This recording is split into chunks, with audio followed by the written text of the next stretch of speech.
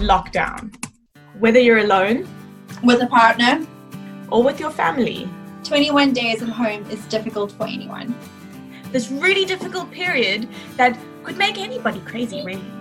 So join us, Danielle Toit and Kirsten Farquharson, on this journey through surviving the lockdown. Tune in for daily tips and guides and coping mechanisms to see through on how to lock down. Together, we will stay home, but we'll still stay sane.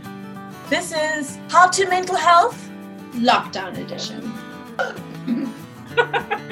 Would you like a glass of wine?